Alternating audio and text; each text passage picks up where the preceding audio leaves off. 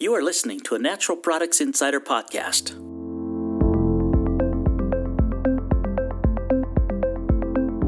With Sandy Almendarez, Editor-in-Chief.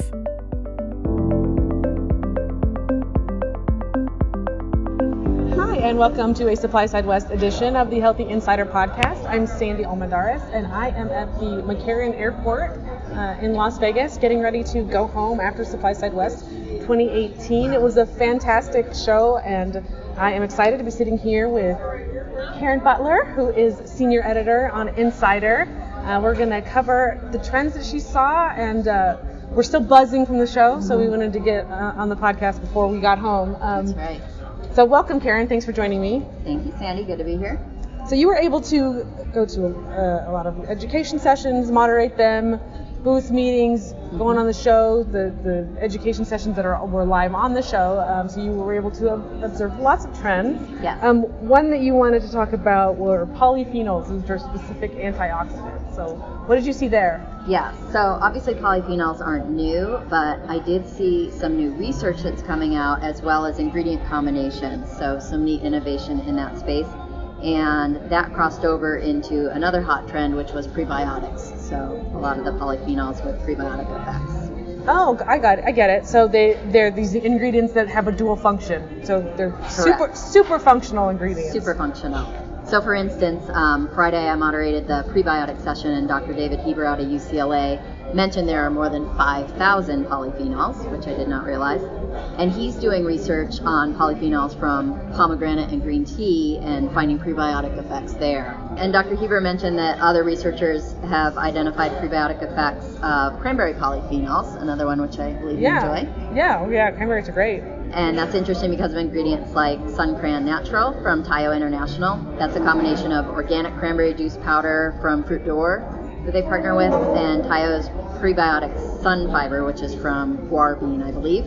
So you're looking at support for the urinary tract and then that dual function with gut support. That's great. So what else did you learn about prebiotics in general at the session?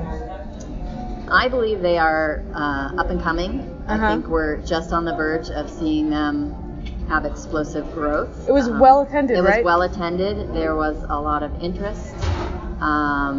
And this is the first time at SupplySide West that we've had a dedicated workshop to prebiotics. It is. And I think a lot of people are looking at it like we're kind of on the heels of probiotics with the prebiotics. So we all went through watching probiotics kind of find their way, and we had the probiotic session again this year. Right. Partnering with the International Probiotics Association. And I've heard interesting things that about probiotic research, that they actually have a beneficial effect on their own outside of just feeding probiotics. So it's not just a fuel, but they themselves impart health benefits. Correct. So the symbiotic, you mean, or the? Well, yes, symbiotics, of course, when you combine them with the probiotics. Okay. But I mean, just alone, yes, they feed probiotics, but they also have their own health effects, which I can't remember at the time, but it was just interesting that the research is there. It's beyond, again, they're super functional, right? So one of their function is to feed probiotics, and then they also have other. Right, the standalone, whether it's a topical benefit or. Right. Okay, gotcha. And then another example I had in that space was Diana Foods Cerebel. It's a blend of grape and wild blueberry extracts. And they had research published in July 2018 demonstrating improvement in episodic memory and learning skills in healthy seniors. So now we're looking at cognitive function as well as the digestive benefits. Oh, right. That's exactly what I was saying. Okay. I'm so glad that you had an example because I couldn't think of one. So that's fabulous. So let's move on to a different topic. Sure. You were talking about products that or ingredient companies that are using the entirety of an ingredient, right? So less waste, more sustainability. Yes. So what examples did you see there? Yes. So great improvement in that space. Whether a company is doing it within themselves, like, hey, I'm an olive company and I'm going to use all components, the olive oil extract, we have olive leaf tea, we grind the pit, we use the wood from the trees, full cycle. That's Boundary Bend Wellness. I spoke with them. Or you have a company like our ECA finalist in the bars category, Regrained, and they basically rescue the spent grains from beer brewing, upcycle them, and now they're producing Super Grain Plus flour that appears both in their bars and it's available for other manufacturers that want to make products using. That's so interesting, yeah. I mean, I know in the past we had some companies use the shell of the egg membrane, right? So it's like they're using this ingredient, which, well, I guess it wasn't even considered an ingredient before they started using it, but this part of the egg that was thrown away for other companies or other industries, and then they just pick that up and use it, and it's very beneficial for your joints, and it's something that would have been thrown away before. Yes. So not only is that a great economic benefit for the company, but it's good for the environment and of course good for the consumers who are reaping these benefits. Right. And we're learning how to speak intelligently about it as well, because it used to be, oh, well, that's just the waste stream from producing good beer. Well, no, it's a very nutritious, chock-full thing, and it's a byproduct that we need to find a use for. Exactly. So. I mean, I hope this trend continues and that we are seeing more of these unrecognized benefits in the waste products, formerly known as waste products. I mean, that's because consumers are demanding products that are less wasteful and more sustainable. I mean, your next point is that consumers are having more power, more say, and so do the companies that are serving these consumers. Right. So I see it as just kind of a continuing paradigm shift. We've talked about consumers having more power and kind of driving trends. And of course that's good for advancing the industry, and we're cleaning things up, and we're being more transparent and communicating more. But I think that there are also some drawbacks that we're trying to navigate as well, because consumers don't know everything, and yet they're out there on their social media blasting certain things, or perhaps they're dictating that I don't want any ingredients I can't pronounce, and yet there are very safe, functional ingredients that we need in products, and we're having to figure out how to navigate that. Right. So it's all about educating the consumer on what we're using, why we're using it, just being more open and transparent, which is what they want, and better for the brands that need to use these perhaps chemical sounding ingredients, but they actually are there for a specific reason, and they can show the research on why this particular ingredient is the best. So, for example, I watched a presentation, Bill Tuig, on next ingredient trends over on our Escavona pavilion. Right. And they were pulling data from the Next Trends database, looking to see about new product launches and how they compare.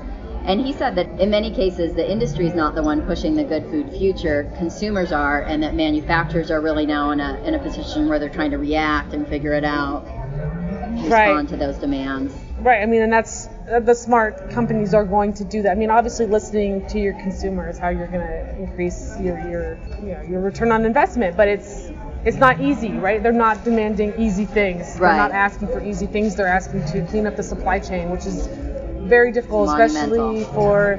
I mean, of course, it's hard in foods, but supplements has been proven very challenging. But the smart companies and ingredient suppliers that are finding ways to do this, and that's really exciting, and they're certainly the ones who are going to have sustainable businesses, right? Right. Well, it's an interesting point you make, because our colleague Todd Runstad was over on SupplySide Central, and he did a presentation on what's up in the dietary supplement space, and he mentioned the millennials, how they're driving so many trends. Yep. So now on the supplement side, more non-GMO, organic, clean label, alternative delivery formats, and ironically, they may not even be the largest category users of supplements yet. A lot of them are younger and in good health. However, they're on their social media and they're doing the research, and they're, so they can make a very loud noise from their position that could be driving change, which we all benefit from, but just an interesting. Yeah, definitely. And I mean, I think it's good change. So, regardless of where it's coming from and who it's going to serve, I think it's good. It's good to have a clean supply chain. It's good to be transparent about where your products are coming from, and it's good to ensure that the farmers that you get your curcumin from are healthy, and they have a sustainable life, and etc., and all throughout the supply chain. Right. And then just back to the caveat anyway, on the ingredient supplier side, I spoke with Axiom Foods. They do plant proteins like rice, pea, and hemp, and they were really saying, it's no longer enough to offer a super high protein ingredient. It also has to check all the boxes. It has to taste great. It has to formulate miraculously, be clean label, have the research. And it's not even enough that a formulator wants to use this particular protein. Now they have to go before the marketing director and figure out, okay, but we want to be able to say X, Y, and Z. So it's really, the number of players is just expanding to bring forth a really solid product. Yeah, that's interesting. And that's great, though, because, you're going to have a more successful product, the more buy-in you can get from your internal company, of course. That's right. And I have one final example for you. Oh, fabulous. I want to loop back to our ECAs and our winner in the functional beverage category, Physique. Yeah. Yep. They won for their clear sparkling water drink that has 20 grams of whey protein. So. It's amazing. I mean, this product it really blew all of our minds when we were doing the tasting. Tastes good. It's a clear product. Like, how does it have, whey protein, and it's clear, and it tastes, so, I mean, you could definitely get your fill of protein from those, because you could have many in a day. Absolutely. So this is an example where we appreciate conscientious product development and yeah, very smart folks over at Physique and their suppliers. That's right. And that's what I got for you this year. All right. Well, thank you so much, Karen. I'm really happy that you could join me here at the airport. We're about to get on our flight and go home. It was a great show, but we're happy to be headed home. That's true. For more award-winning podcasts from industry experts, go to insider.com and click in the podcast section. You can also find us on Apple Podcasts by searching Healthy Insider Podcast. Hit subscribe to never miss an episode. To join the conversation about the supplement industry, leave a comment on the podcast's Twitter, Facebook, or SoundCloud accounts.